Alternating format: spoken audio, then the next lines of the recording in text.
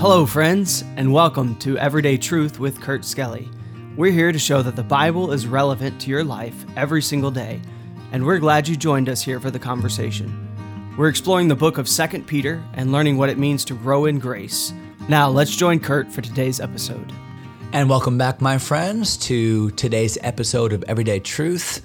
I want to show you my mug, first of all, as I always do, my Global Reach mug. Don't know where that came from. Maybe one of you gave that to me. I really can't remember, but I like the mug, Global Reach. And that ought to be true of every local church, that we have not only a Jerusalem outlook about the gospel, but the uttermost parts of the world attitude about the gospel, global reach. And you can make a difference simply by giving and praying for people, giving to and praying for people around the world. Your missions program and your local church is absolutely vital. Hope you're involved. Hey, we're in 2 Peter chapter number 1, and we're talking about these things. So remember, these things are the components that serve as that outline for the Christian life. And beside this, giving all diligence, add to your faith virtue, and to virtue knowledge, and to knowledge temperance, and to temperance patience, and to patience godliness, and to godliness brotherly kindness, to brotherly kindness charity. We've talked about each one of those and how important it is for us to identify them, to allow God to work in our lives in ways that those become evident. In so doing, our lives are fruitful. Our lives are not barren. We're not like those that stumble around and don't really know where they're going and forgot that they've even been purged from their own sins. And they live their lives without the lens of eternity and the lens of forgiveness and all of those good truths that ought to guide us and shape our thinking as new creatures in Christ. We live, in that sense, we live stumbling as opposed to Christians that are serving God and walking in a way that is confident without stumbling, understanding who they are in Christ. We've been talking about this now for a couple episodes. We're in verse number 11, as I promised last episode, and it says, "For so," we're talking now about making our calling and election sure. We're talking about that ideal Christian life in which we live with walking confidently in Christ, not stumbling. What assures that kind of walk? Or I should ask this question: what does that kind of walk assure? That's a better question. The person that lives for Christ, the person that walks in the will of God, the person that practices these things. Well, what can he expect? Well, the Bible tells us in verse 11, "For so an entrance shall be ministered unto you abundantly into the everlasting kingdom of our Lord and Savior, Jesus Christ." So, boy, the kind of Christian who is living the ideal that we have here, who is allowing his knowledge of Christ, the fact he's captured by a sense of forgiveness, he's ruled by a focus on eternal things. Well, the Bible says that's the kind of believer that walks into the kingdom one day on a red carpet, in triumph, not in shame, but in triumph, in joy, to stand before Jesus Christ. Now, is that the only way that people enter the kingdom? No. The Bible says sometimes people are saved so as by fire. Sometimes people stand before him in shame, not in confidence. And so the way that we live our lives, it makes a difference. And there is a judgment, not for our sin as believers, because that our sin was judged at the cross, but there is a judgment before Jesus Christ. There is an answering, a reckoning for believers as we stand before the bema, the judgment seat of Jesus Christ. 2 Corinthians chapter number 5. And 1 Corinthians chapter number 3, Romans chapter number 14, and other passages. And so we've got to keep in mind that there is that time when we enter in, right? I think about maybe this illustration. You think about maybe a teenager who has stayed out too late beyond his curfew, and he's disobeyed his parents. He comes home at night and he has to enter in, right? Now, does he have access to the home? Of course he does. He probably has a key. His parents want him to come home. They've been waiting for him to come home. He kind of wants to sneak in the door. He hopes they're sleeping, wants to tiptoe to his room. Maybe I'll get away with it. And lo and behold, he opens the front door. It makes the squeaking noise. He tiptoes down the front hallway, and there's Dad, still awake, sitting in the living room looking at his watch.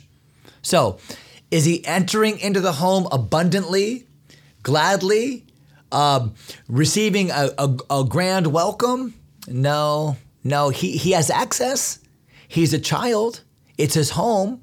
He has every right to be there, but his entrance is less than what it could have been. Okay, as opposed to, what about that college student who's been away for his first semester at college? He's not seen mom and dad for 4 months. He drives home from college. She drives home from college many hours. It's late in the night. They've not seen her. They've not seen him for 4 months. He walks to the front door. Boy, he can't make 2 steps.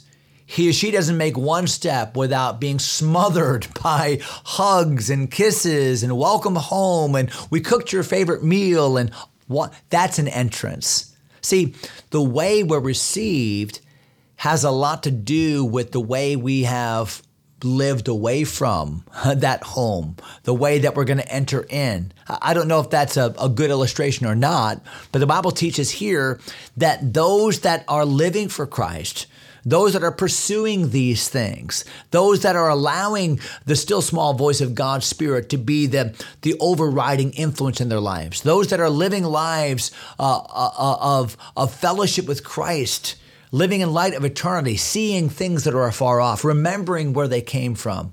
Wow, what an entrance they will receive into that heavenly kingdom. Some Bible scholars relate this to the way that the victor would enter into a city back during the first century after having won. And they come back to the accolades of their fellow citizens. They come back to the thank yous of the authority, the king of that city, of that city-state. Oh, what a great illustration that is. Boy, we want to live in light of that day. We want to live in light of that day. Don't live for this day. If you live for this day, you'll be sorry on that day.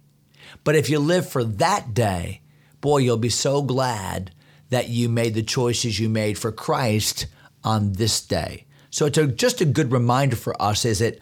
Verse number 11.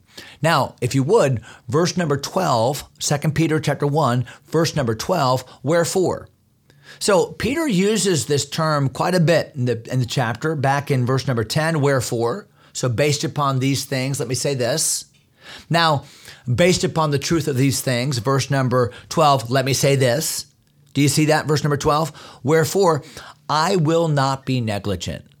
So Peter said, hey, I want you to know I am going to make it my business, would be a way maybe we would say that today. I will not be negligent to put you always in remembrance of these things. So there it is again.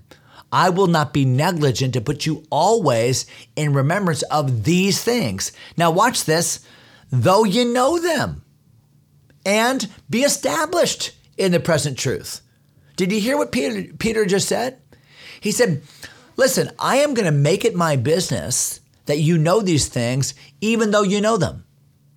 I'm going to make it my business that you know these things, even though you know them and you're abiding by them. You're established in them. So he's teaching people that already understand the material, that are already applying the material. Why? That's how important these things are. And that's how quickly we human beings tend to forget. We need reminders. Tell me the old story. Tell it to me. I love to hear the story. For those who know it best seem hungering and thirsting to hear it like the rest. And it's so important that we are reminded of these basic principles of God's Word. Why? Because they ought to become part of the warp and woof of our life. It's like a ball team that comes back in practice to the fundamentals every time. We're always going to do this dribbling drill. We're always going to do this passing drill. We're always going to do this shooting drill. Well, I'm already a good shooter, coach. Yeah, but you won't be unless you stay after it. You keep on doing those things. So these things. And Peter, as a good teacher, understood that repetition is the key.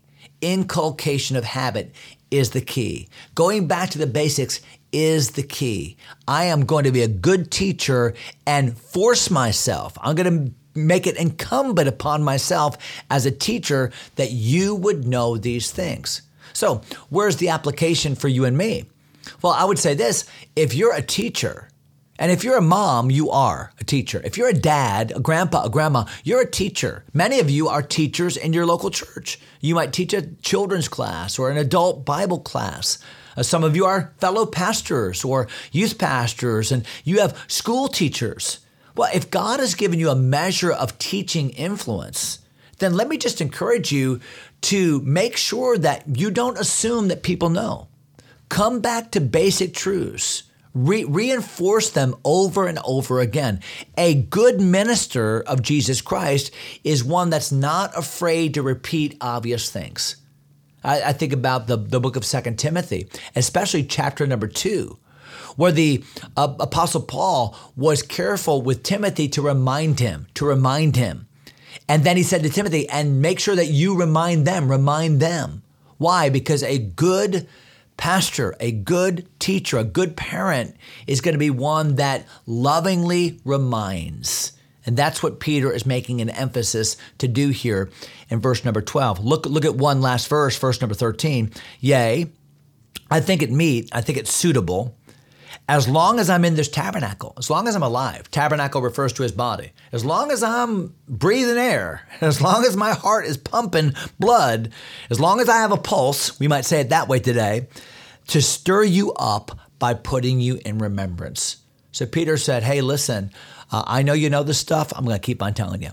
That's how important it is. And as long as I have breath, you're going to hear me like a broken record telling you these things. So I hope you'll see how important these things are, and to even go back in your mind and rehearse them and give them priority in your life, and just see what God can do with a life focused upon the things upon which God tells us to focus. Hope you have a great day today. Thanks for joining. Looking forward to our next episode. God bless you, my friends. Thanks for taking time to listen. If you enjoy Everyday Truth, go ahead and subscribe to the podcast or share it with a friend. Until next time, God bless.